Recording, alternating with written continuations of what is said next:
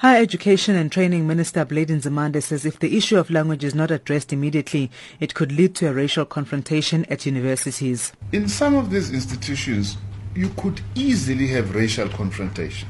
We must be careful that in the manner in which we treat the problems that are facing us, we don't allow deterioration where we see expressions of racism as well as anti-white chauvinism. We must condemn both those things. Nzimande says it doesn't run the 26 public universities on a daily basis.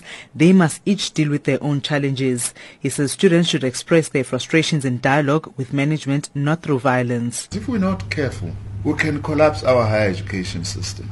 I don't like to see the police or security on campus, but also we must not have criminality. Nzimande called on students to go back to class and accept that the changes that they are calling for will not happen overnight. Transformation also is not going to be an overnight thing, no matter how much we wish. For instance, if we say, rightly so, as students and many others rightly demand, we want curriculum transformation, it's not going to be an overnight thing. Do we have enough lecturers who understand what we need?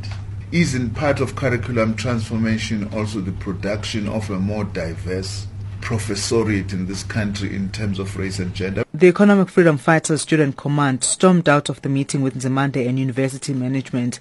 Kabelo of the EFF says the University of Pretoria will not reopen. What Blake did here today is that he came here to rubbish everything that has been saying. The junior circle of students. Blake wasted our time.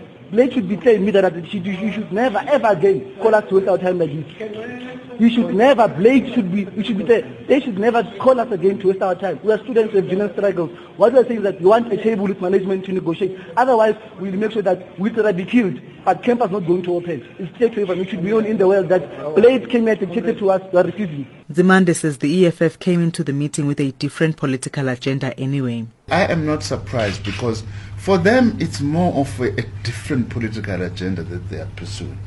I'll be honest with that. And they need not do that because they must not gamble with the future of our young people. This is the future of our youth and the future of our economy and the future of our country in terms of providing skills and changing lives. So it's unfortunate. I hope at some stage they will see the light.